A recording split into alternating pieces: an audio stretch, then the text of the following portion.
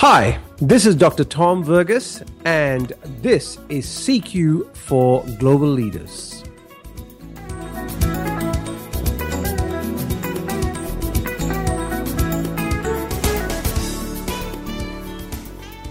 My friend Julia is a management consultant who's based in London. She picked up an assignment to go to Riyadh in Saudi Arabia. Being a culturally intelligent management consultant, she did her research, and she found that in Riyadh, women are expected to cover their heads with either a hijab, a headdress, scarf, or an abaya, which is a full outer dress that you wear.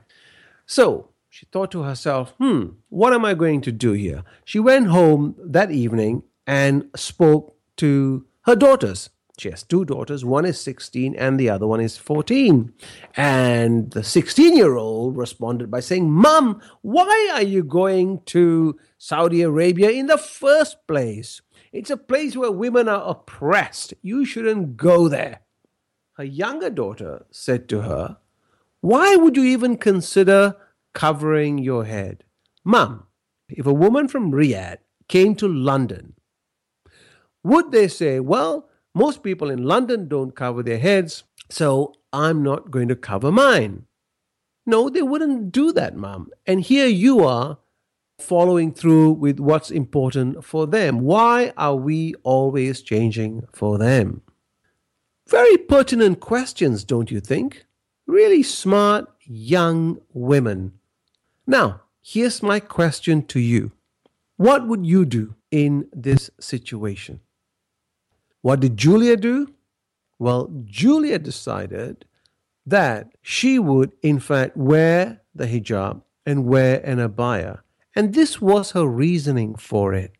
She was able to distinguish that for women in Riyadh, wearing a hijab and abaya is very strong and a fundamental part of their identity. It's a very fundamental part of their culture.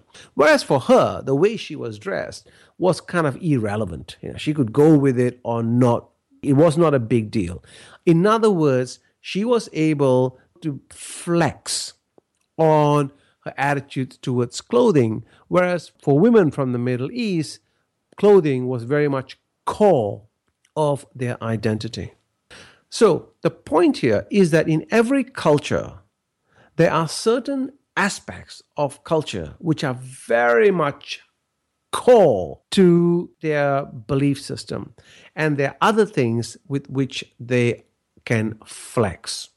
Reflection point for you as a global leader is, what are the core points or cultural values for you that are critical?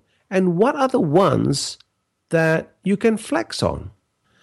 As a global leader, you're constantly being faced with dilemmas, ethical issues, different standards of operating that hold tension between localizing and globalizing. So which are the things that for you are core? And which are the values within your organization that's core? And which are the ones that there is a degree of flex? Because as a leader, it's important for you to message those to your teams and your organization.